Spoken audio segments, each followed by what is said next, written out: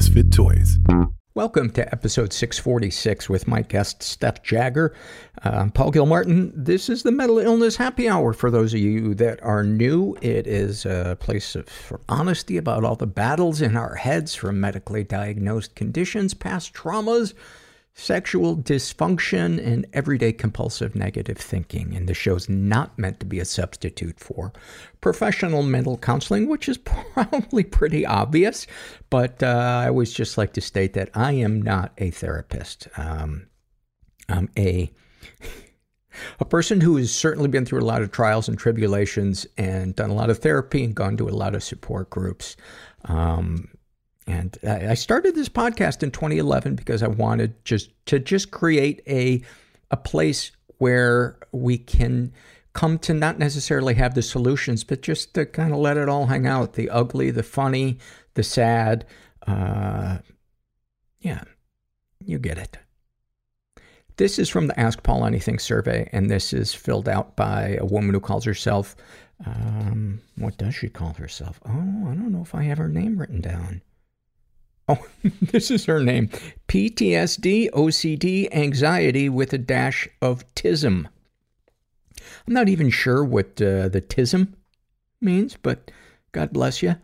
And she says, hi, Paul. I was in an abusive relationship for about 4 years that resulted in PTSD and a dissociative disorder. I'm now out of the relationship, good for you, and have been dealing with what feels like a never-ending episode of derealization.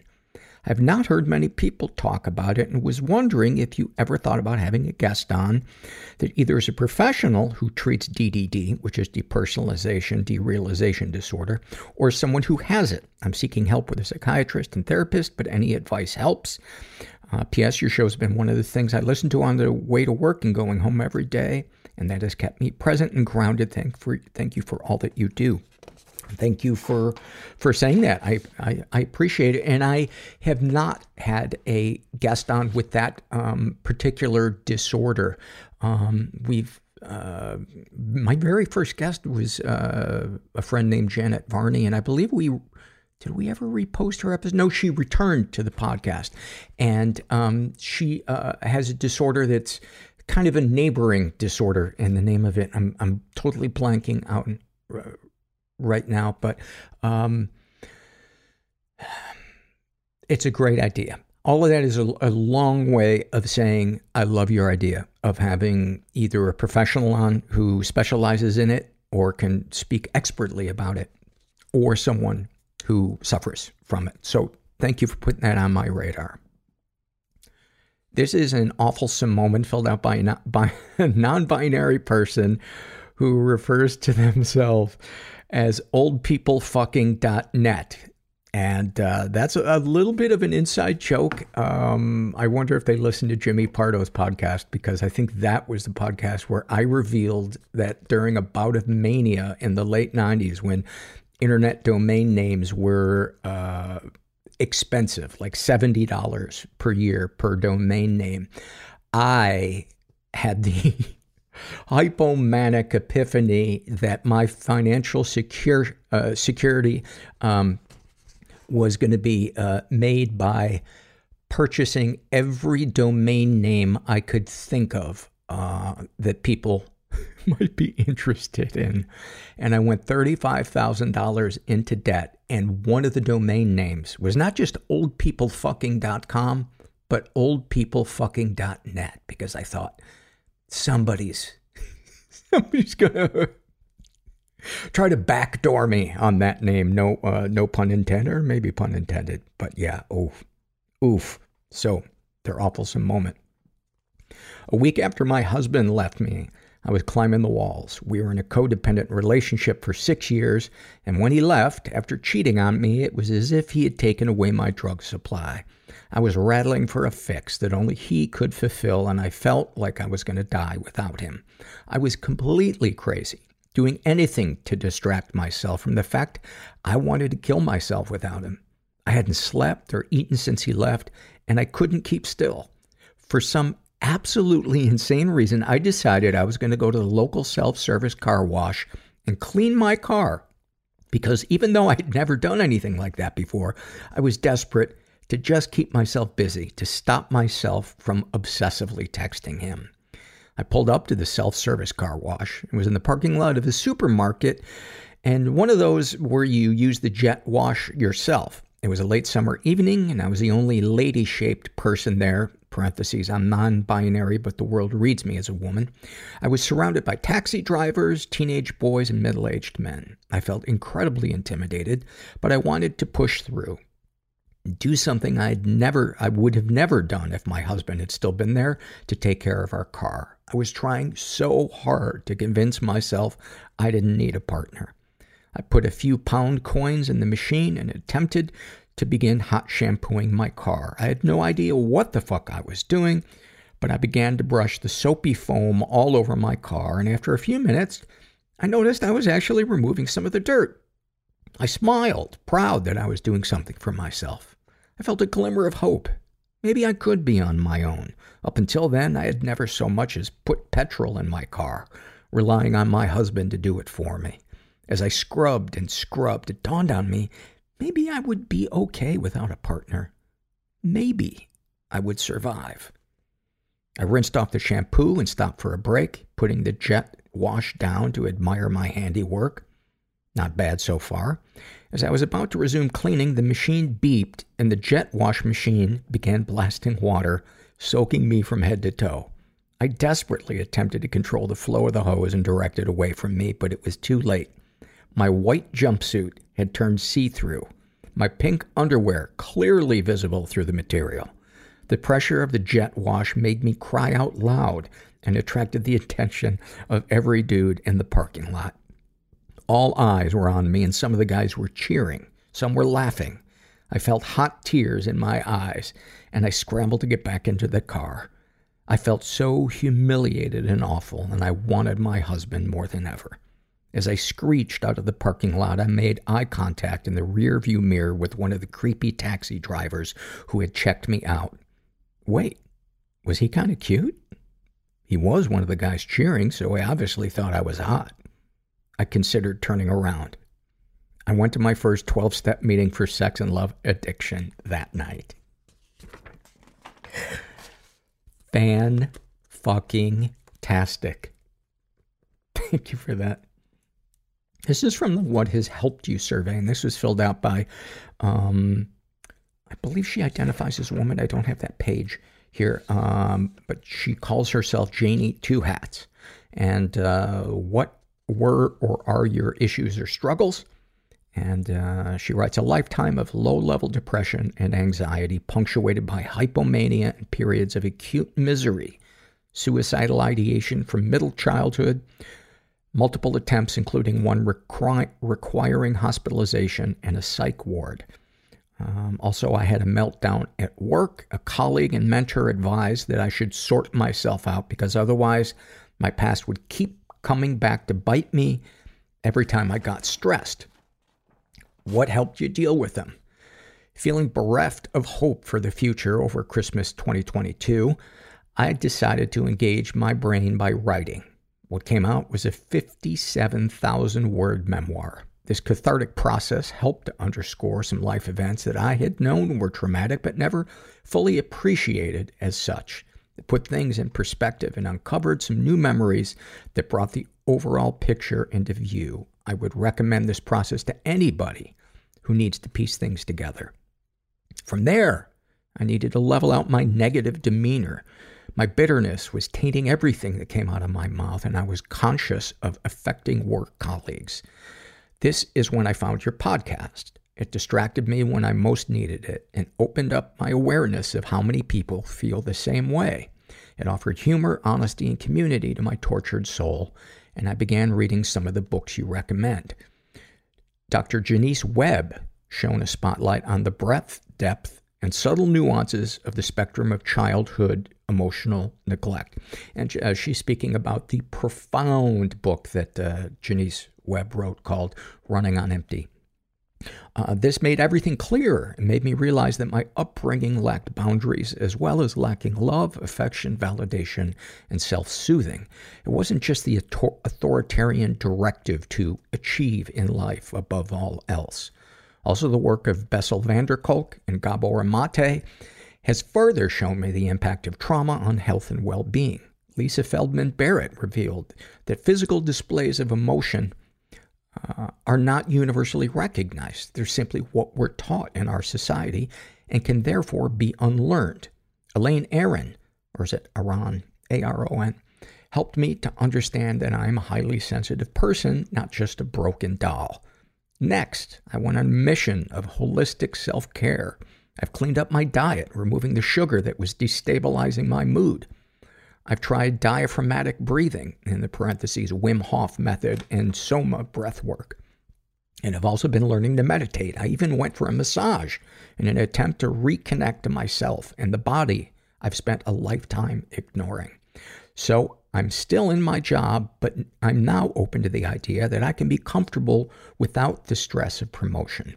I might even be confident enough to move on one day.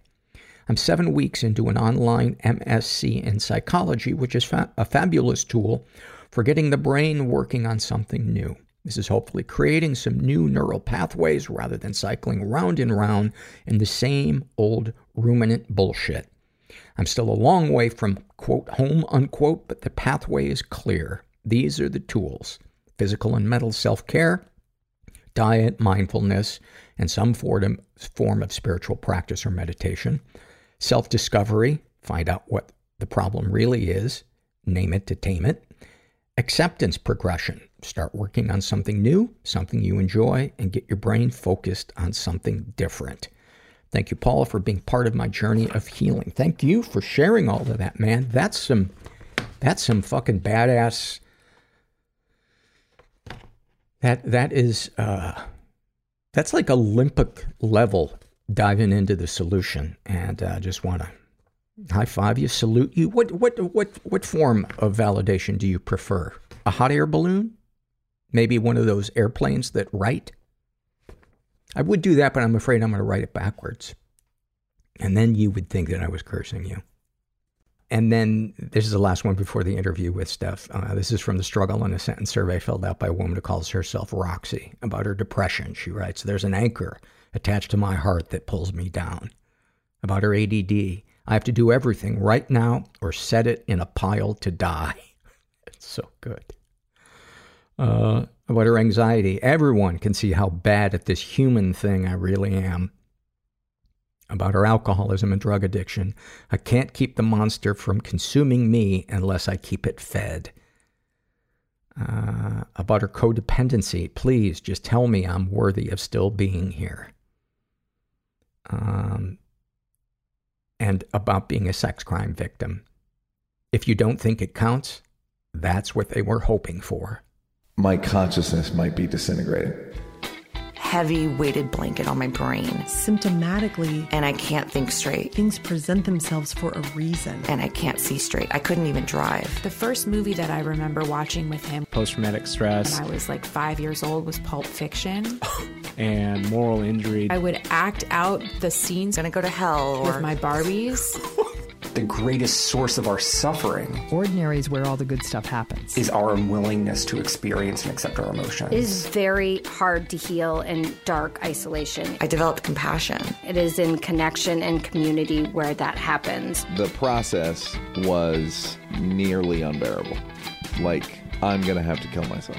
We'll be right back after this. I'm here with Steph Jagger, and we're going to talk about something that we really haven't talked about that much. I believe when I interviewed Karen Kilgare a few years ago, she talked about her mom having Alzheimer's.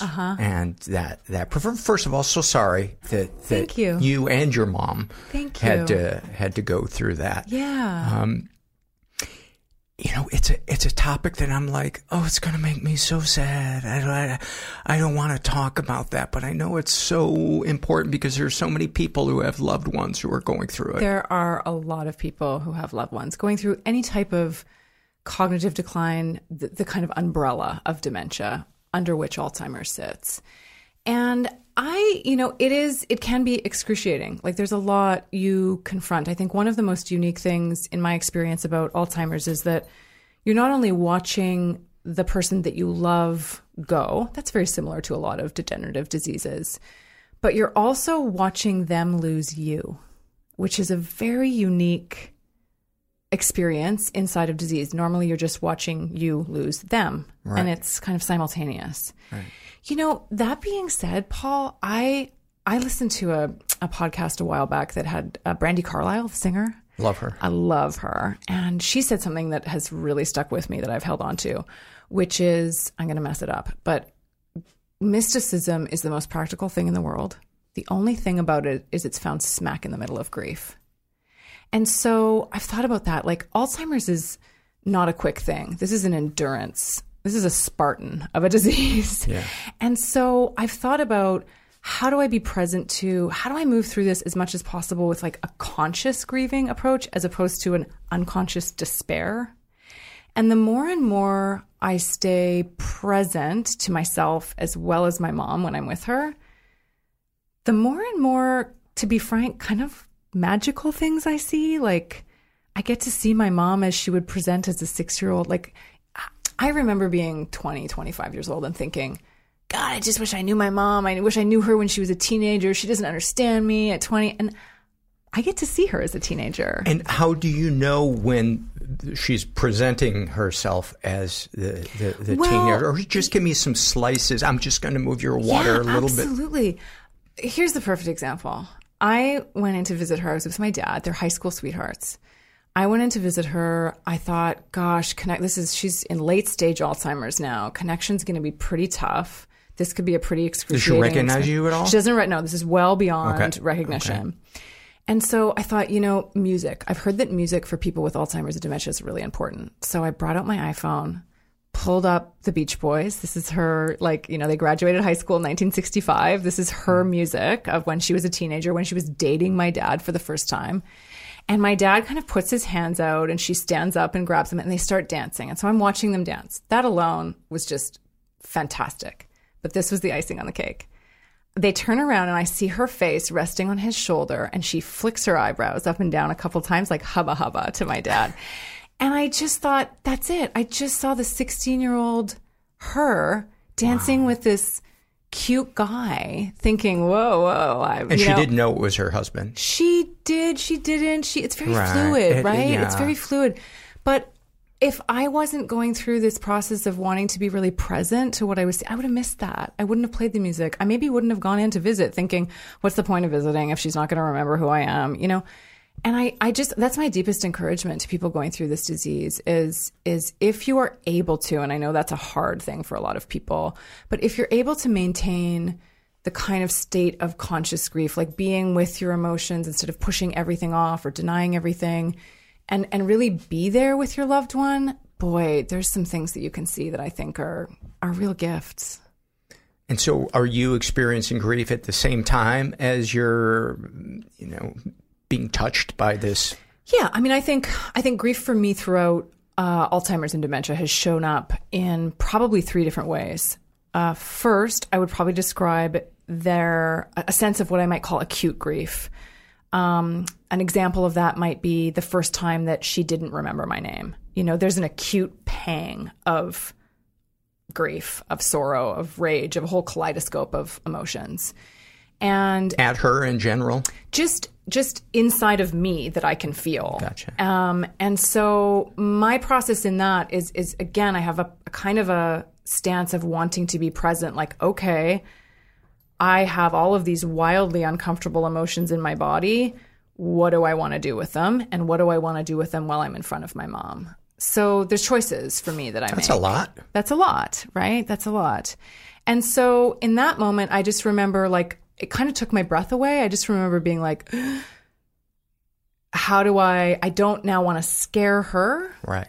That she doesn't know who I am. Calling her an idiot's out of the question. Well, it just feels out of the question. Or quizzing her or reminding her, which is such a natural thing to do. Yeah. But to kind of take out anger or take out rage, she doesn't know, right? So I just remember being like, I saw her in the hallway of our house and she was like, hello, as in, I don't know who this woman is in the hallway of my house. Yeah. And I thought, oh, hi, I'm going to go down and have breakfast right now. I just kind of tried to redirect us to an experience. And then later that day, I probably phoned my husband or phoned my BFF or talked to my dad and was like, woof, that was a lot, and had to process that, right? That's acute grief. And if she asks you who you are, what did you say? I'm your daughter? That's an interesting question. I don't remember a lot of times that she quizzed me, who are you? I know there's probably a lot of people who would have that experience. I did have that experience with my grandmother. So my mom's mother also had dementia. She had classically presenting old age dementia. And I remember visiting her a handful of times and her asking, who are you? My response to that to people who are listening is it kind of depends on the tone that it's asked. If it's asked as, who are you? Like, who are you in my house? I'm scared. I'm frustrated. I might kind of back out of the house and just say, I'm a person who knows you, or we've met a couple of times before, or something like that. If they're curious, like, who are you? I might say, like, I'm your daughter. How wild is that? Yeah. So it kind of depends on the tone and the space that they're in. When she's asked you, who are you? And you say, I'm your daughter, what is the range of her reaction, both what she says and kind of her body language and her emotion that's visible to you? It could be wildly different, depending. For instance, I remember one time when we were on the road trip that we took together, and I said, "Oh, I'm your daughter," and she immediately then went to like, "Okay, where are your kids?" And I had to be like, I don't actually have any kids. I think she was maybe thinking of my sister. So my experience of her in those scenarios is that she's really trying to piece everything together. And my job isn't to insist upon something or correct her if something is wrong in that piecing together, but to help her make a puzzle. It doesn't have to even be the correct one. How do you keep your battery from being drained? Or, I suppose this would be a great question to ask your father as well, because the logistics, I imagine, of something and the frustration that you might feel must be overwhelming on a bad day. Yeah. I mean, the answer to the question is sometimes you don't. Like, sometimes you don't keep your battery charged. Sometimes it dies and you get frustrated or you get angry or snap or are short. Yeah, like are short. And I remember a handful of those occasions, and those are heartbreaking to digest, because you just think, I remember I snapped a little bit once at her. I was frustrated, and my husband was there, and he gave me a look that was like, get yourself together. And I was like, okay, that happens, and that's going to happen, especially with a disease like this. On the flip side, there are tools that I use. I have a strong support system and network of people who are, I think, also wanting to be conscious to the world and actively processing and digesting emotions. Writing is huge catharsis for me. For people to read, or just in general? In general. And Steph has a book out, and I'm gonna ask you for some stories from it, but it's called Everything Left to Remember, and it's about a trip through the Rockies you took with your mom after she had been diagnosed. Yeah, after she'd been diagnosed. So, and that leads to another thing is, I'm a big fan of spending time in nature as a way to kind of mirror our own, wild interior and kind of settle our nervous systems. I think movement is great. I think meditation is great. I mean, there's a lot. I think therapy is great. I think EMDR was kind of discovered while a woman was walking along a trail. Yeah. So I'm a big believer in all of that, and I invest in a variety of different ways, time, resources, et cetera, in those types of ways to digest the experience. And again, as you said, what kinds of grief? Like, there's the acute grief. I think Alzheimer's and other degenerative diseases are interesting as well, because they come with a bit of ambiguous grief as well as anticipatory. There's grief in the moment, but there's also grief of I know this person is still here, and I'm kind of strangely anticipating it's going to get worse. It's going to get worse or different. Yeah. So there's a whole, mess of stuff in there. And maybe that's, another way of recharging the battery is kind of understanding nobody's going to go through this perfectly. There's no roadmap. And I think that's so important to keep in mind for anything, whether it's healing from trauma, whatever it is, to give yourself, some breathing room to be human. And that doesn't mean that you shouldn't ever own what you've done and make amends to people, but to go, okay, note to self, I didn't handle that ideally, because for me, so much of life is just about what's the ideal tool. I really like the word ideal rather than good or bad. Right. Mm-hmm. Mm-hmm. It's wonderful. And that, that goes back to the idea of like conscious grieving versus unconscious despair. And you asked about my father, like what are his tools? I think this is really important in this category of disease, is that there is typically, not always, but typically a primary caregiver. So somebody who's much more hands-on with the person who has Alzheimer's than, say, the rest of the family. And so in my family, that was my father until my mother was moved into a care home a couple of years ago.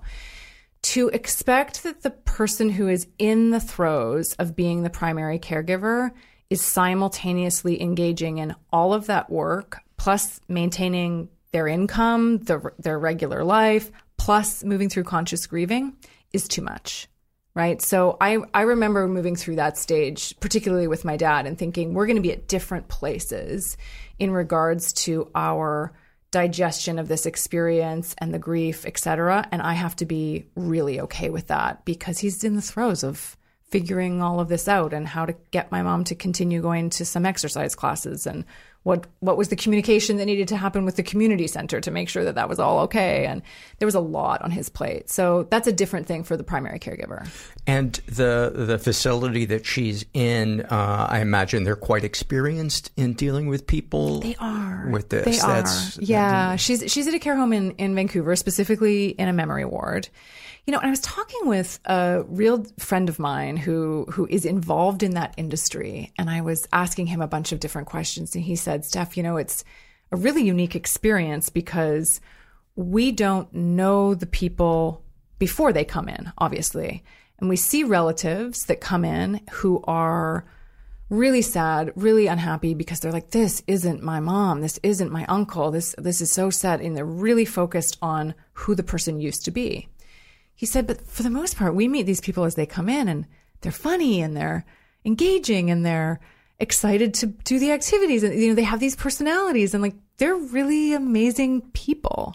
I think a lot of people who haven't experienced what you've experienced, and I suppose it would depend on the person who's suffering, we just imagine that they vaporize. Yeah. And that there aren't any parts of themselves left. And I have, heard some stories of people where the patient turns mean and aggressive and paranoid, and there's nothing really kind of to connect to in a way that feels good. Absolutely. There are presentations of the disease that are really unique, like someone's personality can really shift, and that's excruciating to navigate. We've been very lucky, I think, with my mom that she's, there's been moments of frustration for her, but generally speaking, she's been a pretty content person as she's moved through this, which speaks a lot to her ability to move through things with surrender and grace, and the presentation of the disease. I think that's a really unique part of that, is to kind of go in and think, who am I going to be meeting today? And how do I process that? But I really took that lesson from my friend who told me that, is like, right, if I'm focused consistently on who she was and not who she is in this moment, that's my experience has been that leads to more pain for me. Wow. And that's such a profound insight. Is that something you arrived at yourself, or did you get that from support? I feel like ancient Eastern mysticism is like, that's the main message. I don't know. I feel like I've arrived at that myself. I've arrived at that through conversations with friends. I've arrived at that through therapy. All suffering is wanting to be in a place that you are not, Right. And so to kind of go, okay, we're in this place. And my parent, my loved one is maybe presenting as frustrated today, or maybe they are, just, not very available today. I think that's another thing about this disease is, our society really, really thinks about humanity and what makes us uniquely human as I think, therefore I am.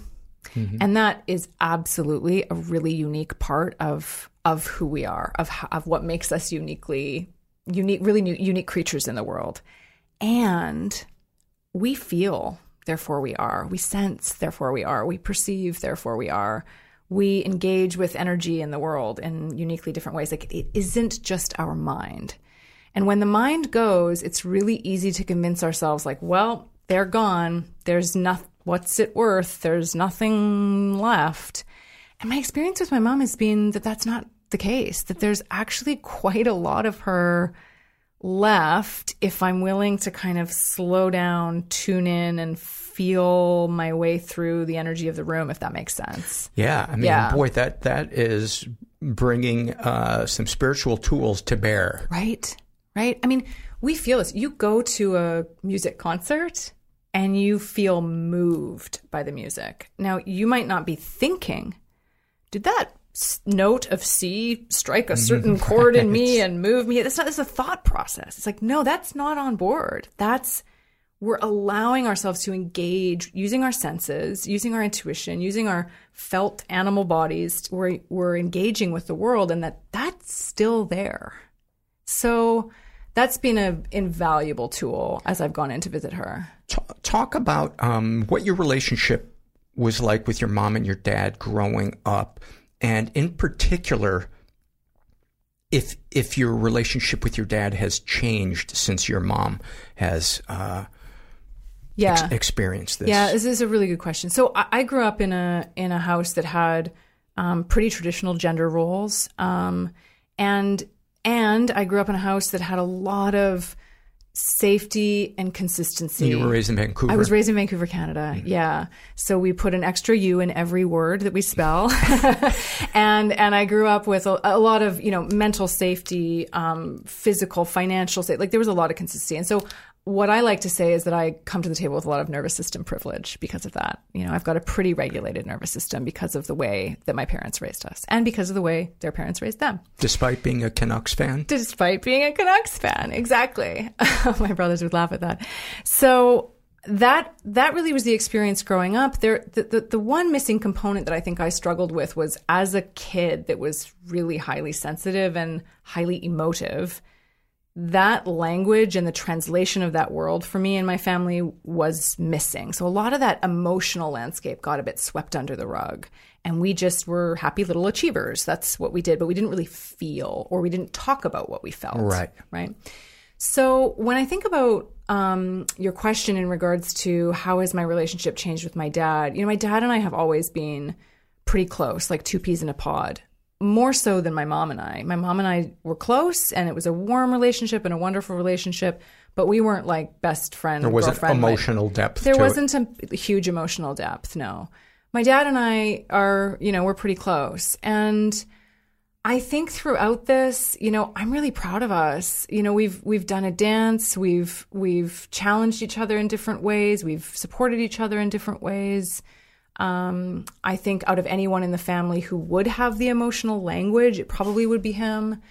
I have said, and I still believe this, that, when you have a parent that you're losing to Alzheimer's or dementia and many other diseases, if your other parent is the primary caregiver, there's a grief that you're almost simultaneously losing both, right, at least temporarily, right, because there's a person that's just consumed, rightly so. I mean, that's a lot of work and a lot to move through, a lot of their own grief. And so I felt as though there was probably 5 or so years, if I think back, that I think, okay, this feels to me as though both parents are gone. And I think in the past 2 years or so, really since my mom was moved into a care facility, I feel, oh, there he is. He's coming back. Mm. And our relationship is, kind of coming back on board in different and new ways. And I'm really, really proud of him. I think he's moved through this with a lot of a lot of grace, and it's a really challenging thing. As I said, it's like The Notebook. They're high school sweethearts. Like this is, it's been excruciating for him. And one of the tools in his toolbox, bless him, is, he's a silver lining guy. He always, since he was young, ever since I was born, that's all I remember is there would be troubles, there would be tough times, there'd be stuff with work or financial things or just things going on in life. And he was consistently a person that was driven towards finding a silver lining, not necessarily bypassing his own emotional landscape, but kind of like, okay, that's not great. How do we make it better? So I admire him for that. I think that's a really, really helpful tool for getting through life. So give me some moments with your dad where that exemplify an emotional connection or lack thereof with him, especially in difficult moments with your mom. During this time. Yeah. These are great examples. I remember, she would maybe be 3 or 4 years into her progression. Typical Alzheimer's progression is, 8 to 15 years. So fairly early on. And they live up in Canada. I live down in the States. So they would come down for a visit. And I think he needed a break. And I found during those visits, he was very distracted. Like he was like a teenager on his app. Just needed a break and couldn't engage with the world in the same way that he normally would. And so that was the primary way that I think that presented, okay, this is a person who rightly so cannot be present and attuned, like that idea of attunement. With her or with you? With the world, like it was like, I think in his head, it's like, okay, I'm going for a visit. I'm going to have 2 days. I'm going to have Steph to help out with mom. I can, this isn't conscious, but like I can probably just check out. And he probably needed that. Okay. So that's a primary example of, okay, he seems more distracted. He seems more focused on his phone. Not necessarily when it was just him and her, I think, but how natural. Like, yeah. And any moments where you felt a connection to him and you felt like, I don't know, there's a deeper bonding over your shared... Absolutely. I mean, I think the primary one for me is really when the book came out. So he was the first person who got early access to any pages. As I said before, they're high school sweethearts. So if I'm writing about her, I'm writing about him. I mean, their lives are, in lockstep since they were 16. So he was the first person who got pages. And I think when he had sat with the pages, had time to digest, I remember a particular phone call that he was like, I don't know how you did this, but her voice, like I was reading the dialogue and it's like she's right there. And what a gift to think I can go back and read this anytime, or our grandkids who won't know her can go back and think, okay, I have photos of her. I can see how, or maybe even some videos here and there, but to be able to read her voice. And so that kind of thing was really profound. I think of capturing her and honoring her in that way, I think felt like an honoring to him as well. And I think created a deeper bond for us. And was that one of the reasons why you wanted to write the book, was to document? I did not think I was going to write a book about the trip we went on. When we were on the plane home, she was sitting beside me with an adult coloring book, and I found myself like madly typing notes in the app on my phone. And as soon as we landed, I thought, oh shoot, I think this is going to be a book. Had you ever written a book before? I had. It was my second book. Okay. Yeah. And I think for me, there's a process of catharsis of writing. The way that writing projects come along for me are very typically not, I think this is book material and I'd like to make it a book. It's like the book knocks on your shoulder and it's like, you better get to, better get to work. Yeah. So I feel like the book chose me And that's exactly what Chanel Miller said. Yeah. And you just do your best to translate the story that's there. I think that's, for me as a creative, that's one of the most amazing things to think I'm writing about my own life, and yet it feels like it's also coming from somewhere else through me. Yeah. Yep. And that's such an exciting thing to have happen when you can be surprised by your own story because you're letting it come through you, as opposed to thinking the narrative and crafting the narrative, controlling the narrative. Yeah, and intent when it comes to art is so important. I think so often many of us think of the end result first, and instead of just saying, this is going to be this is going to evolve as it comes through me. It's going to be interesting to watch what happens. Absolutely. Absolutely. And I think that's especially interesting for memoirists because they are writing about their own life, and it can be easy to be like, oh, this is the narrative and this is the control I want to have over it, instead of kind of relinquishing and saying, okay, there's more, there's something larger, there's a different energy. And again, as a creative, that kind of playing with that kind of energy, regardless of even if it gets published or read, or, I mean, that's healing, fun. There's an inherent sense of belonging inside of that for me, because it feels like you're both alone, but also with other energy. So all of that is worth it for me. Yeah, the feeling when the universe is expressing itself through you is one of the greatest feelings in the world. You know, writing jokes or music, a lot of people will say, you know, do the prep work, but leave the door cracked open to let God come in. Like, how much of you is there, embodied, able to put your hands on, you know, either writing something out or on the keyboard, and how much of you has to kind of get out of the way to let something bigger come through. Yeah. And that's, you know, that's the writing process. But, you know, going back to this whole conversation, for me, that's also the process of life and grief. Yeah. Like, how much of me needs to be there to really feel this? Because I'm a human being having a human experience, and I don't want to bypass. I want the trauma in my body to be processed so that I can bring more and more and more energy through. If our bodies are really full of that's full of trauma, full of unprocessed pain, it becomes, I don't want to say harder, maybe I'll say less sustainable to run that kind of really big energy through. Yeah.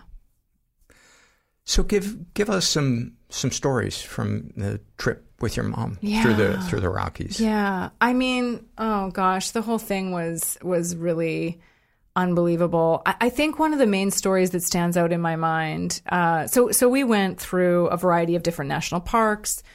We camped, we went horseback riding, we went whitewater rafting. We were quite adventurous when we were out there. This is a woman in her late 60s in the early stages of Alzheimer's who was very fit, very capable. So she was really capable of doing a lot of these things. A lot of people, when they hear I take someone with Alzheimer's out, you know, horseback riding, they're like, ooh. But she was, you know, she's a young woman doing this. And I think one of the things that stands out in my mind so much, there was an experience we had when we went to Old Faithful, which is a geyser, a really famous geyser in one of the national parks. And, you know, everybody goes and gathers around to see the thing, you know, shoot water up into the air. And it happens, you know, very consistently. And so everybody gathers and we're there and we see this thing and the geyser blows and it's amazing and everyone's clicking their cameras. There must have been 1,000 people on that day just watching. And then, you know, the geyser settles, it's dormant for however long, and everybody trickles back to their cars or goes to see the other things in the park. And I remember I said to my mom, I'm just going to pop in to use the bathroom. Are you okay to, you know, sit here for a little bit? She said, yeah. So I rushed in, used the washroom, came back out. And I have a picture of this in my head. She was, you know, wearing a red sweater. A person was beside her. She was sitting on a bench, just staring at the now dormant geyser. And everybody else had gone. And I thought, she's staring at what a lot of us would call nothing. And she's transfixed. Like, she's staring at some kind, I don't know, is she having a conversation? There's some kind of beauty. There's an exchange happening. And I thought, that is it. That's the lesson. Like, we can make our life about trying to chase moment after moment after moment of something powerful, of something very beautiful, of something extraordinary. Or we can pause every now and again and maybe find solace, longing, beauty, meaning inside of something that's banal, inside of something that's ordinary. Those are my favorite moments. Right. Because they're also more doable. Yeah. But it's hard to get into a mind frame where you can truly feel them. You can intellectually go, oh, what a beautiful rose growing in my backyard. Right. Right. This is the first time in 2 weeks I've even noticed that roses are growing. Right. But when you can feel that, it's such a good feeling, and it reminds you that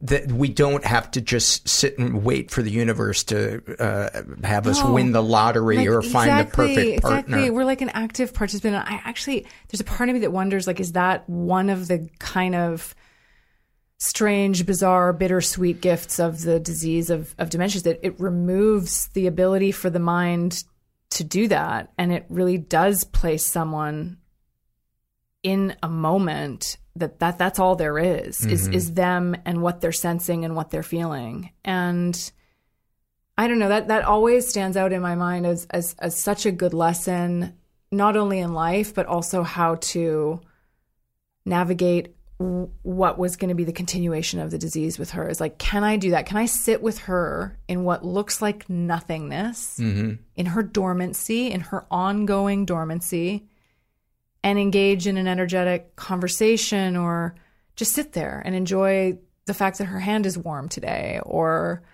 so that was a really powerful moment then, and continues to be as we navigate the later stages of the disease. Yeah. Yeah. My grandmother had pretty severe Alzheimer's that came on, I think, in like her 80s. She lived to be early to mid 90s. But there was one thing, a story that she told over and over again. It was really heartbreaking. She was 7 when her mother died. They were at church, and her mother collapsed and died. And she would retell this story over and over again. And I always wondered, is that a common thing for people to, and it's not like she was acting like she was 6. Right. And it happened. She would just retell this story. I mean, we would patiently listen as if we were hearing it for the first time. But I wondered what was going on internally. I mean, isn't that the question? That I think we make a lot of assumptions about what happens internally for folks with Alzheimer's and dementia, that there is just a fading or a nothingness, and I'm not sure that that's actually the case. Yeah. But that's a fabulous question. We were just talking about that, like these large diseases. You take heart disease, you take cancer, you take Alzheimer's. These are colossal things, diabetes that our society faces. And there's a part of me that wonders, I don't know, I'm not a scientist, I play more in the energetic realm, and the, kind of mystical or philosophical realm. And so I don't know the answer to this, but I do have a curiosity. Is heart disease a societal mirror of the ways that our hearts have had to close off to like survive through this cruel world? Is cancer a mirror, metaphorically, of the ways that we have ingested toxins in the earth, and what we've been doing with that? Is Alzheimer's a collective response to generation after generation of like, you just need to forget about it and move on? Like the 7-year-old little girl who sees that in her mind, okay, sweet, we got to forget about it and move on, and just build your life anew, and don't think about it. We don't have to talk about it. There's a lot of advice from those generations that is sweep it under the rug and move on. Yes. And my grandmother never talked about anything emotional. Right? She was one of the most emotionally reserved people that I've ever met. Yes. And so there is a question for me in regards to that. Is this disease a collective response to that advice that let's just forget about it and move on, instead of let's talk about it, let's process it, let's feel it to heal it, let's all of the different kind of approaches that we have now. That we also experienced moments that you almost felt guilty for laughing. But she said to me once, she said, she turned to me and she said, "What are you going to do about the fish?" And I said, "What fish?" And she said, "Oh, you know." And I had no idea what she was talking about. Yeah. Right. Oh, I mean, there's countless times that are, I don't know, was it Carol Burnett that said, like, all comedy is tragedy plus time? Absolutely. Something like that, right? If she didn't, somebody did. Yeah. Right? So this is exactly it. I mean, I have countless experiences with my mom where I'm sitting there going, I don't know whether to burst into tears or burst into laughter. You know, she had this little stuffed monkey that she would hold, and she genuinely was convinced it was like a live thing, and it was so sweet, and she would talk to it and, you know, kiss it, give it little smooches and be like, "Oh, you little baby," like talking to it in this way. And then I remember she turned to me at one point very concerned, like just so concerned on her face, and she said, is it deaf? Does it not, because it wasn't responding to her. And I thought, this is both the saddest thing I've ever seen, and also I want to laugh, like this almost like a experience with Monty this stuffed Python monkey, sketch, you know? right? Yeah, like it just, it was just, and there's countless. There's absolutely countless. Give me a couple more times. I mean, there's times where we've said, okay, we're all gonna, you know, get ready to go in the pool or the lake, and we've got to put on our bathing suits, and off we go. Hey, Mom, do you need any help? Nope, I got it. And out she walks with her jeans and her t-shirt and her bathing suit put on over top of it, like ready to go. You know, there's situations like that are.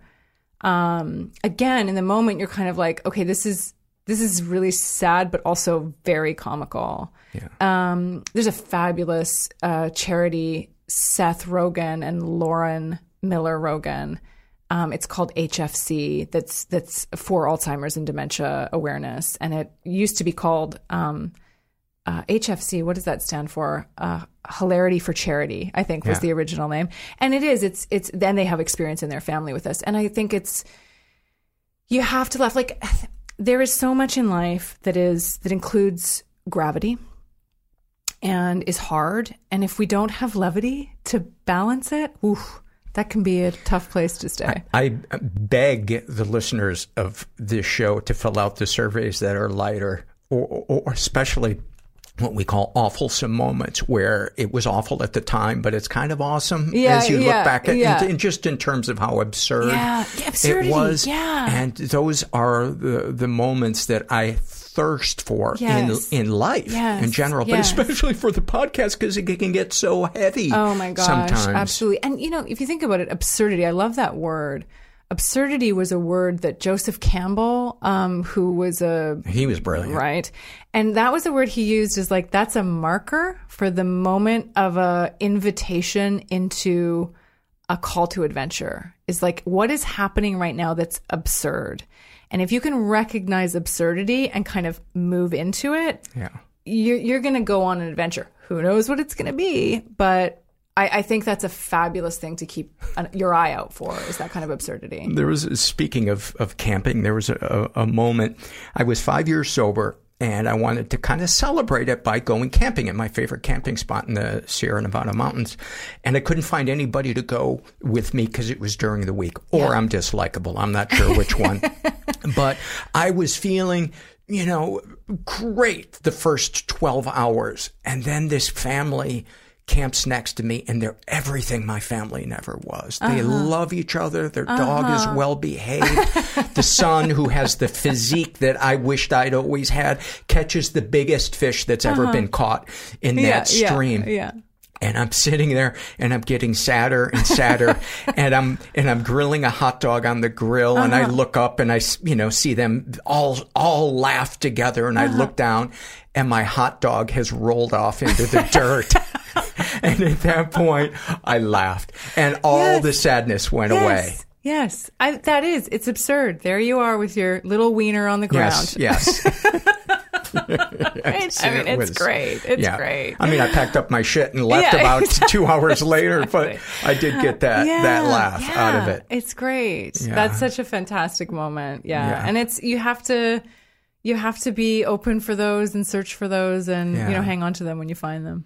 There was a moment that I like to share with people who are going through grief that I think is kind of along the lines of what we're talking about. And I apologize to anybody who has heard me share this story before, but when my dad died in 2006, I had just broken my ankle, and I had to travel back to Chicago for the funeral, and one of the things that I had been employing in my newfound sobriety at that point, I think I was 3 years sober, was what you are talking about, which is trying to be present, trying to say, let's not assign, this is all bad to it. Yes, I'm going to miss my dad and this sucks and et cetera, et cetera. But I thought I am going to, for this weekend, the traveling, being there, I'm going to look for moments of beauty. Yeah. And as I was packing, because my ankle was in a cast. As I was packing, I realized I only have to pack one shoe. Yeah. Yeah. And that to me is kind of an analogy for the best tool I can bring to bear when life throws me a shit sandwich. Yes, exactly that. Right? God, I only got to pack one shoe. Yeah. Good. Only have to figure out how one shoe matches with the rest of the outfit. Right. It takes up less space. Yes. Yeah. Yeah. There's lots of those. There's lots of those examples of, how do you move through these kinds of really, really challenging experiences? I remember having a really profound moment of realization, in the midst of thinking, gosh, my mom doesn't remember who I am.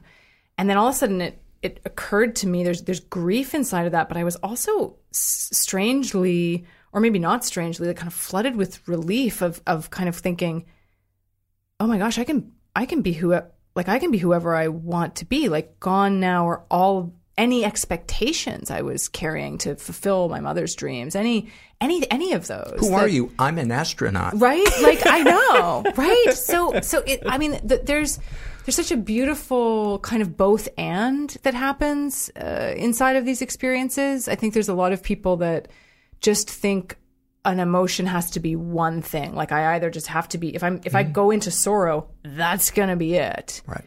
And most of life for me, as I've moved through my own work, has been kind of removing that binary and finding, where can I cry and laugh? I mean, that's a court jester archetype, right? It's the face of the laughter and then also the crying beneath. And that how can we hold both in our hands at the same time? I think that's a beautiful question. It can be hard intellectually to do it, but I think, as you've said, if we can just try to be present in that moment and just be open to what is rather than I wish it were this way. That's right. Which is one of the fundamental things they teach you in comedy improv.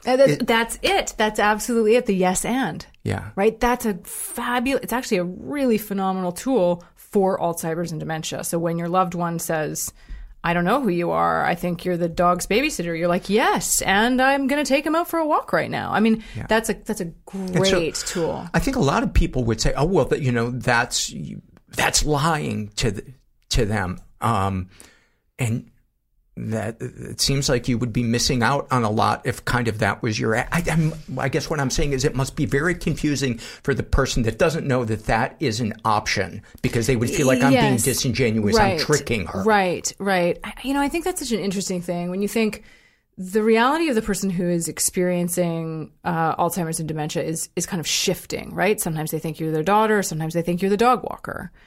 And so if you're in a situation where I ask you, what did you have for breakfast today? And you say, I had an English muffin with some peanut butter on it. And then I ask you again, what did you have for breakfast today? And you say, I had an English muffin with peanut butter on it. And I say, no, you didn't. You actually had whatever. That doesn't feel very good in your body. Right. And so maybe you actually did not have that, but what does it matter? Like the landscape of reality is shifting all the time. I get in a conversation with my best friend all the time. We talk a lot about, where society is having like a failure of imagination. And the landscape of Alzheimer's and dementia is their reality, that what their imagination is telling them what's going on, or the way that their brain is putting together what reality is different all the time.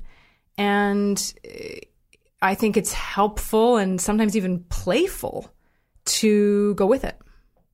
That makes sense. Yeah. And it must be difficult when you're feeling completely overwhelmed, and especially if somebody doesn't realize they have control issues. Yeah. I mean, there's, as we said before, there's times when you don't do that with grace. You don't do that. You just, no, you get upset, you leave the room. We're having this for lunch. No, I don't want to. Yes, we're having, it's not dissimilar, I'm sure. I'm not a parent, but I've got lots of nieces and nephews. Like, it's, not dissimilar to those moments with small children. But we keep going. We keep trying. Yeah. Well, Steph, thanks so much for coming by. Your book is called Everything Left to Remember. And where can people find out more about you, get the book, find you on social media, etc.? Yeah. Books are anywhere. We love supporting independent bookstores, but you can really find the book anywhere, libraries, online, etc. I am on Instagram at Steph Jagger and online at stephjagger.com. Pretty easy. Thank you so much. Thank you.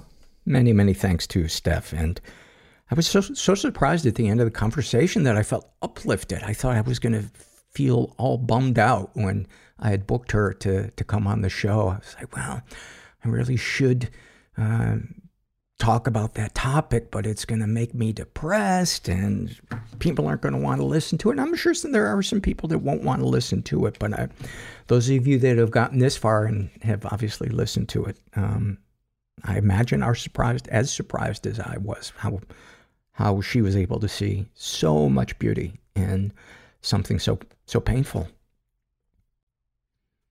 This is from the Ask Paul Anything survey, and this is filled out by a woman who calls herself Boogie Monster. And she writes, in a situation, I need some advice. My sibling is a long-standing addict.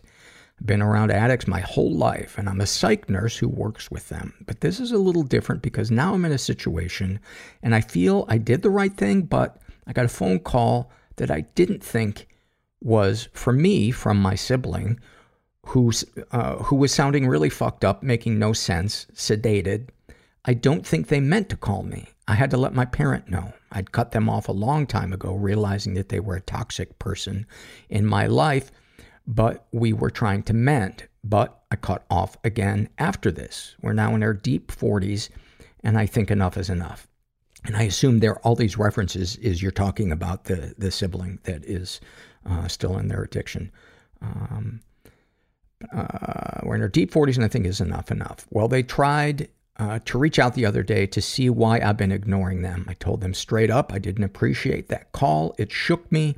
If you need help, let me know, but otherwise, ... They went on to say it was pot. Dude, I'm not dumb. Then, of all people, I thought you would understand. Understand what? Then it went to, I think it was laced. Again, I called them out on that. Now my parent is involved and says that they are disappointed with me and they're not talking to me. My parent agreed that they believed something was going on too and stated they called my sibling out on it as well, but that they understood that relapse happens. Happens in understanding that, happens in understand that, I think that was a typo. I understand that, yes, relapse happens, but it's been every few weeks, every few years, months, and no treatment is sought out. Just let it ride? Am I losing it? Am I being gaslighted? And in my situation, do I stop trying to reach out to my parent? These are all really, really great questions. And I think your instinct is right to just distance yourself from this toxicity. Your parent doesn't get it. And, as they say, addiction is a family disease. It is not just the individual, because to accommodate, especially when alcoholism and addiction runs through generations in our family, personalities are molded to accommodate the addict, to compensate them by leaning on the child to be the parent that isn't available because they're getting high or physically not there or emotionally not there. It's super, super, super complicated. And in my opinion, for there to be any kind of hope for stability and intimacy, all of the parties have to be willing to look at what their part is in contributing to this by the role they have adopted, whether it's enabling or, like this sibling, manipulating to avoid having to grow up and get sober. And you ask, do I take the next step or just step back? And I say detach with love. And the most important thing, I think, is for you to get help. Because it is not just that your parent is sick and that your sibling is sick. If you were raised in that household, there is also a sickness inside you. And I'm not saying that you're broken, but a learned way of behaving that affects us. And I think you would be amazed to find out how much of the work that needs to be done inside of us has nothing to do with the other people. Because growing up in that environment, it affects our self-esteem. It affects how safe we feel navigating the world, how we trust other people, who we think we need to be loved, on and on and on and on. But I think your instincts are definitely there, that it's time to pull away and let people be mad. You know what they say? I love this saying. When people pleasers stop people pleasing, people aren't pleased. I'm sure your family's going to get mad at you, but they're adults and they will learn to cope. And who knows, maybe they'll change. And things will be different in the future, but if nothing changes, nothing changes. And it doesn't sound like anything is changing on their end. This is from the Shame and Secret survey filled out by a jackass who calls himself Seymour Butts. I can't condone that. I cannot condone an adult man calling himself Seymour Butts. And yet, you're kind of also my hero for doing something so overtly stupid and childish that I'm going to throw a parade for you this Saturday. He identifies as bisexual. He's in his 20s. He says that he was raised in a pretty dysfunctional environment. Ever been the victim of sexual abuse? Some stuff happened, but I don't know if it counts. He does not elaborate. Ever been physically or emotionally abused? I know it's not supposed to matter, but I can only listen to episodes with a female guest. I would never see a male therapist either. I think it's because males remind me of my dad, who was severely depressed and emotionally absent, and also a psychologist, so I can't really imagine a male who would be sensitive and caring. You know what? I relate to the thing about, I've always preferred female therapists, and I suppose in some way I'm trying to fulfill that void that I felt from my mom, but there's also a void from my dad. My dad was totally emotionally absent, but whatever your preference is, man, I don't think there's anything wrong with you preferring to hear a certain kind of guest or having a certain gender therapist. Any positive experiences with abusers? Covert incest from my mom. That's a positive experience?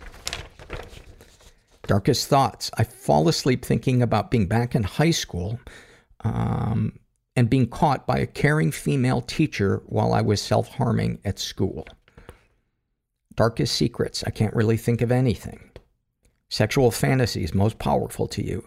Stepmom, stepson. I hope this fantasy is normal. Dude, it is not only normal, it's cliche. I'm not saying that to shame you. I'm just letting you know, buddy, you are quite normal. And I even dislike using the word normal when it comes, because, is there really any normal when it comes? I kind of prefer the word common or uncommon. But that doesn't really necessarily mean, if it's uncommon, it's immoral or weird or etc. What, if anything, would you like to say to someone you haven't been able to? I would go back in time to when I was 4. I was crying and my dad got mad and told me I was too old to cry. He sounds like a terrific psychologist. I would like to stand up for myself. What, if anything, do you wish for? The ability to cry. Have you shared these things with others? My girlfriend knows and she supports me. How do you feel after writing these things down? Relieved. Anything you'd like to share with someone who shares your thoughts or experiences? Please accept your feelings as they are. It's okay to cry. Amen. Amen. You know, if you've never been to a support group, for a lot of us, that's where the tears bust open. I don't know what it is. I don't know what it is about that, but man, the right support group, ooh, floodgates open. This is from the love survey filled out by Docile Dumpster. And I love when a dumpster is nice and docile. If there's anything I hate, it's a feisty garbage can. I don't think I'm alone on that. I love when it rains really heavily overnight. I often run to the door and watch it come down so hard I barely see the house across the street. Then the next morning I go for a drive, and what were once fields are now small lakes where birds are floating and doing that cute, fluffy, washing themselves thing. I guess it's like going to a water park for the day for them. I love when people tell me I'm amazing at my job. I work for myself, and it's such a great feeling to have my customers appreciate the hard work I've put in. I love sucking on a polo. Do you guys have polos in America? I think I know what you're talking about. I think they're the chocolate with kind of the caramel center. I could be wrong. Or it's a cock hanging out in an alleyway. Either way, delicious. Right? That's a stupid question, or maybe it isn't, because sometimes I'll mention a very regular thing to an American and they are so confused, like a tin of baked beans. So I love sucking on a polo until it has gotten so thin and delicate and just one little section melts away so I can put it on my tongue or lip like a fun minty piercing for a few seconds before accidentally have it fall out of my mouth, because I never actually seem to be able to eat anything without making a mess. I love lazy days in bed, watching Nicolas Cage films and ordering in because I don't want to leave the cozy den I've made for too long. I love spring when I see the first bluebell or daffodils come out. I love that my dad is now one of my best friends. I never thought we could heal, but here we are. Oh, dude, that's so beautiful. That's so beautiful. Actually, I don't know if you're a dude or not. Oh, person. That's so beautiful. I love the sound of your voice, Paul. So soothing, with a touch of cheekiness. You always brighten my day. Not sure if that's exactly what I mean, as you're often talking about sad subjects, but hey, fuck you. And I get the spirit that fuck you was delivered with, and I accept it wholeheartedly. Thank you for those. Those were beautiful. This is from the Shame and Secret survey filled out by a woman who calls herself That Bipolar Chick. That has got to be one of my favorite sitcoms. She identifies as straight. She's in her 40s, says that she was raised in a pretty dysfunctional environment. She was the victim of sexual abuse and never reported it. When I was 9 or 10 years old, my mom's boyfriend invited my mom, my 4 or 5-year-old brother, and myself to soak in his hot tub with one stipulation: we all had to get in naked. It was my first experience with seeing a grown man naked. I hadn't even seen my own father nude. He then proceeded to grope my mom, and she didn't stop it. A few days later, I was left alone in his house with him, and he told me to take my clothes and get in the shower with him. Luckily, my mom came back at the right moment before I actually had to get in. The water was already running. I told my mom what happened, and she blew it off that I was just trying to cause trouble. Oh my God. She has been physically abused. When I was about 40, I was in a 6-year, horribly abusive relationship with a man who suffered from terrible, untreated PTSD from 15 years in prison. Everything from a backhand across the face for not making the bed the way he does, to holding a sawed-off shotgun to my head because I wanted pizza for dinner.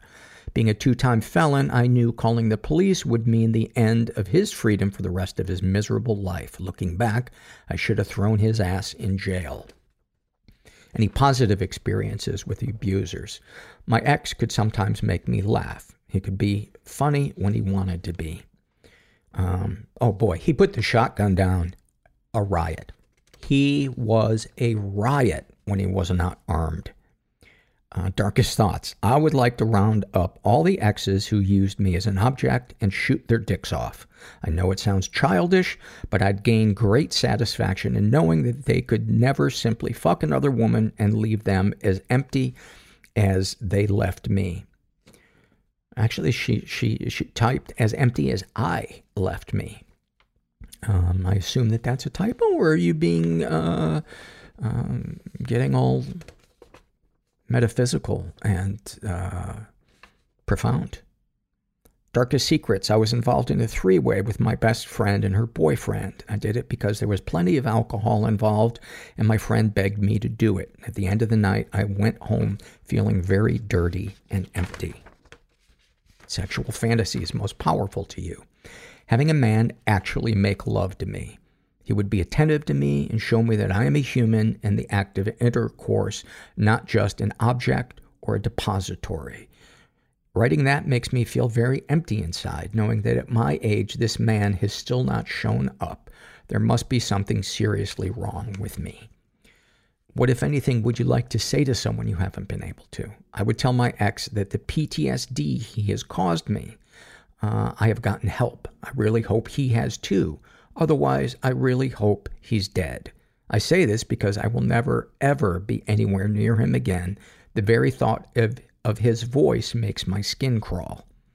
What, if anything, do you wish for? I wish that all of the therapy, medication, EMDR, and consistent work in a 12-step program, parentheses, 18 months sober, high five to you, would bring me the man I would finally have a healthy, loving relationship with. I think that is a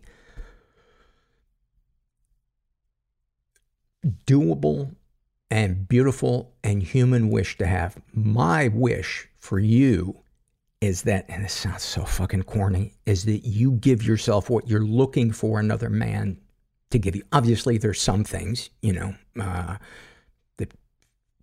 physical touch and other things, but in terms of emotional intimacy and self-care, I think it's really important if we have the,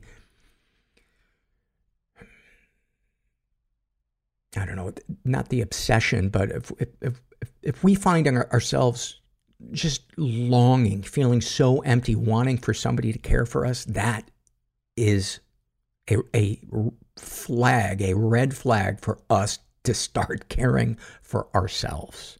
And again, I know it sounds cheesy and new agey, but it's so true because I've been through that. I've been through that where I wanted someone to fix me. And I spent decades in that lonely place wishing other people were different and me not doing the work to give myself the things I wanted other people to give me. I hope that makes sense. And if it doesn't, you know what? Go fuck yourselves. All of you. Each and every one of you. I don't know where this New York guy came in from, but I'm putting him on a Greyhound bus and sending him right back to the Port Authority. I'm so bad at accents. Have you shared these things with others? No. Most of these things are so far out there, people would think me simply crazy or desperate or both. I could not disagree more. I think there are so many people who could relate to what you feel and what you've been through. I think you would find your family, and I think life would feel different.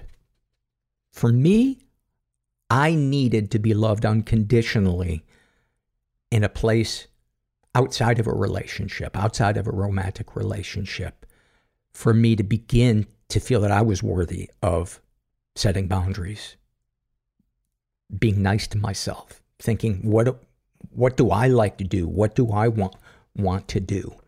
And not that I wasn't incredibly selfish in other ways, but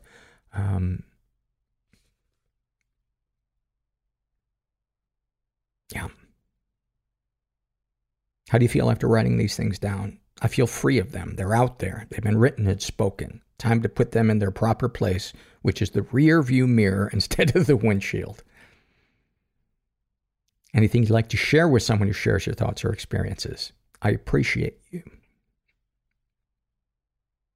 Thank you for that survey. I really think you would be a valuable member of a support group. This is from the love survey filled out by, I love this name, What's Going On Up There? I love when I have to shimmy into pants because they won't go easily over my butt. I love when it's that time of the year that makes the sun go through my window at the right angle that goes across my desk at 6 p.m. Or maybe they mean 6 a.m.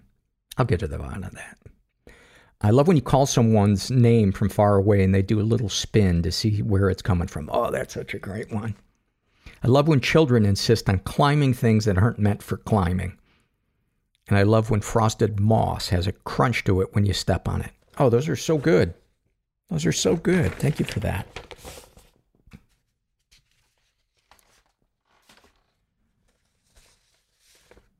This is from the Shame and Secret survey, and this is filled out by a genderqueer person who refers to themselves as Aishith.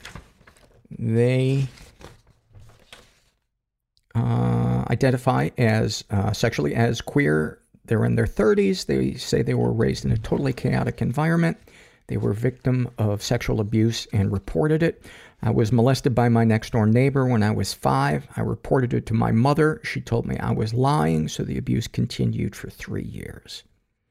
It progressed from him touching my vagina and having me touch his penis to him making me perform oral sex on him and him performing oral sex on me to full penetration. I used to take his hand and lead him to the bedroom, acting like I enjoyed it, to try and keep my little sister safe. That is one of the most heartbreaking images I think I've read. Good Lord. That didn't work, however, and when I was 8 years old, my little sister reported what happened to my mother. Luckily, he only touched her, nothing worse, and she was so young that she has zero memory of it, and she immediately called the police, etc. I broke down because of this, because I had told her, and she accused me of making up stories. They've been physically and emotionally abused. My ex-partner started off lovely. However, a month after we started dating, he physically assaulted his ex-wife in front of me. I justified it because she was smoking meth with their 2-year-old daughter on her lap. A month after that, he hit me for the first time. I was working as a sex worker at the time to support both of our drug habits, and he began to emotionally abuse me because of it. He would tell me that I was a worthless junkie whore, and I didn't have him. And if I didn't have him, nobody would want me, and so on, until after 3 months, I quit working and began dealing drugs to support us. Around this time, he ramped up the physical abuse. He used to hit me, kick me, hit me with weapons. Once in his car, he pulled over to the side of the road and held a knife to my throat. He broke my jaw, broke 4 ribs, broke my nose twice, gave me so many black eyes it wasn't funny. Then I got really sick and was diagnosed with a serious autoimmune disorder. And the day I found out that I may only have a year to live, he changed the locks and left me stranded in a shopping center, car park, at 10:30 p.m., accused me of lying about my illness, even though he was with me in the doctor's office when I received my diagnosis. I was so fucked up by him, I tried for 3 months to get him to take me back. Wow. Wow. Any positive experiences? My ex and I had plenty of great times together, which honestly just makes me hate him even more. Darkest thoughts. I want to kill people. I want to kidnap someone and torture them for days, hours, days, weeks. I want them to know that they are going to die, but for them to have to endure pure agony before they do. Darkest secrets. When I was 21, and in parentheses, I am AFAB, which stands for assigned female at birth, I had sex with a 12-year-old girl. I didn't know she was 12. She told me she was 16. I found out 2 weeks later when her dad rocked up to my place while she was hanging out with us and getting high. Sexual fantasies most powerful to you. I want my husband to drug me so that I am completely unconscious. Then, while filming all of it, I want him to throw me to the ground and kick me around. I want him to fuck me in all of my holes with no lube. I want him to get a knife and carve his name. I'm realizing now that I probably should have said something, that this survey is pretty intense at the beginning of it, but I imagine you have all, that is dawned on all of you at this point. So apologies. I want him to get a knife and carve his name into my skin so I'm forever marked by him. Then I want him to drag me into the backyard, naked and bleeding, and throw me into the dirt and masturbate over the top of me. And once he's come, I want him to piss all over me. Then I want him to force me to watch the video the next day while beaten, bloody, and bruised, and he fucks me as hard as he can.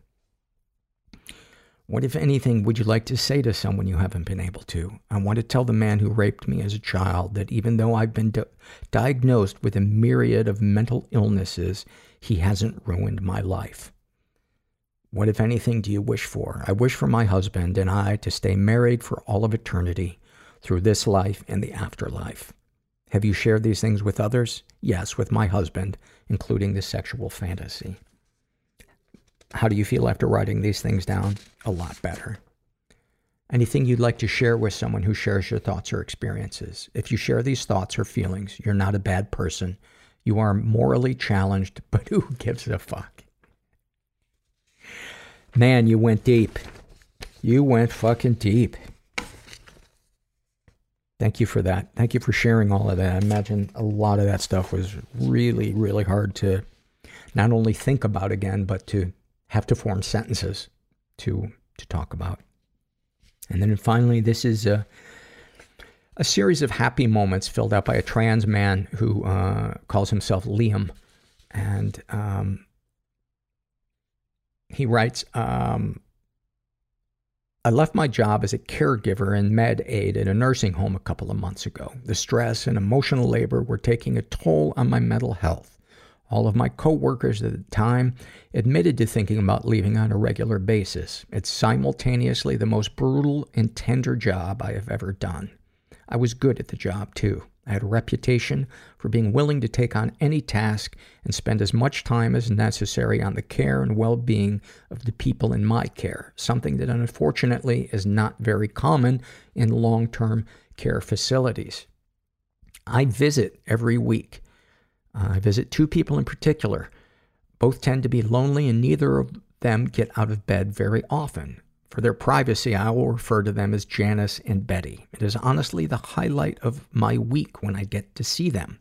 When I ask Betty what she's been up to, she always puts on a mean face and says, trying to stay out of trouble, before busting up into laughter.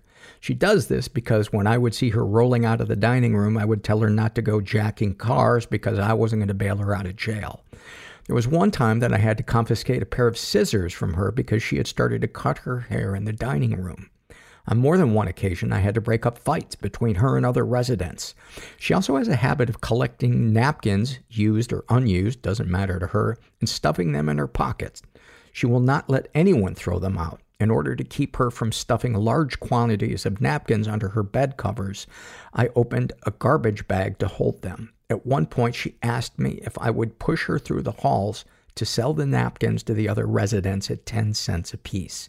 I never did that, but she ended up sleeping with them at the head of her bed for months, until one day the housekeeper became thoroughly disgusted with the contents of the bag and threw them out while she was at an activity. She was very angry for a few days, but she very quickly started a new collection and began amassing a new collection of assorted used and unused napkins.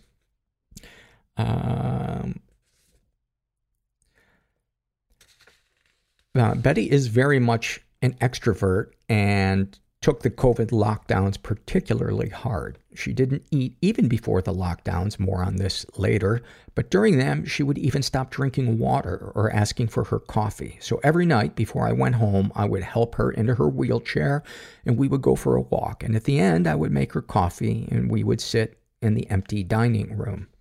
Betty does not eat food. She claims that she can't because she doesn't have teeth, and this is partially true, but she will even refuse foods like mashed potatoes and soup. On a few select occasions, she's eaten cream of wheat or drank some broth from chicken noodle soup, but that was it. Her entire diet consisted of 1 glass of whole milk, 1 glass of V8 juice, 1 glass of apple juice, and a cup of coffee with an ass load of brown sugar, like 4 to 6 tablespoons of brown sugar. This was breakfast, lunch, and dinner every day, until one day she decided that she wanted to eat muffins. Since then, her diet has been muffins, whole milk, V8, apple juice, and coffee with a few nutritional shakes thrown in here and there for good measure. Shortly after I started working at the facility, a man who I will call Eric moved in. Eric was married but moved into the facility alone because his wife could not care for him, but still he was fully independent. He was a big man, rough around the edges, and really didn't talk much, but he was very funny and nice. Betty, ever the tramp, cozied up to Eric. Betty saved a spot across the table from her at every meal and would shoo away anyone who even attempted to sit in his spot. She would slide her glasses of juice and milk across the table to him for him to drink. Before going down to the dining room, she would stop in the bathroom and do her makeup, something she did not do before he moved in or after he passed away.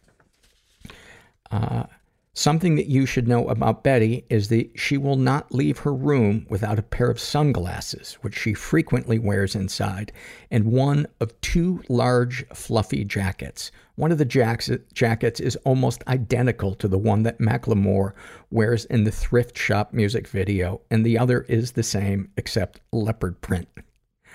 One day I was helping Betty take off her leopard print jacket and I heard something metal fall out of the pocket. It was a spoon.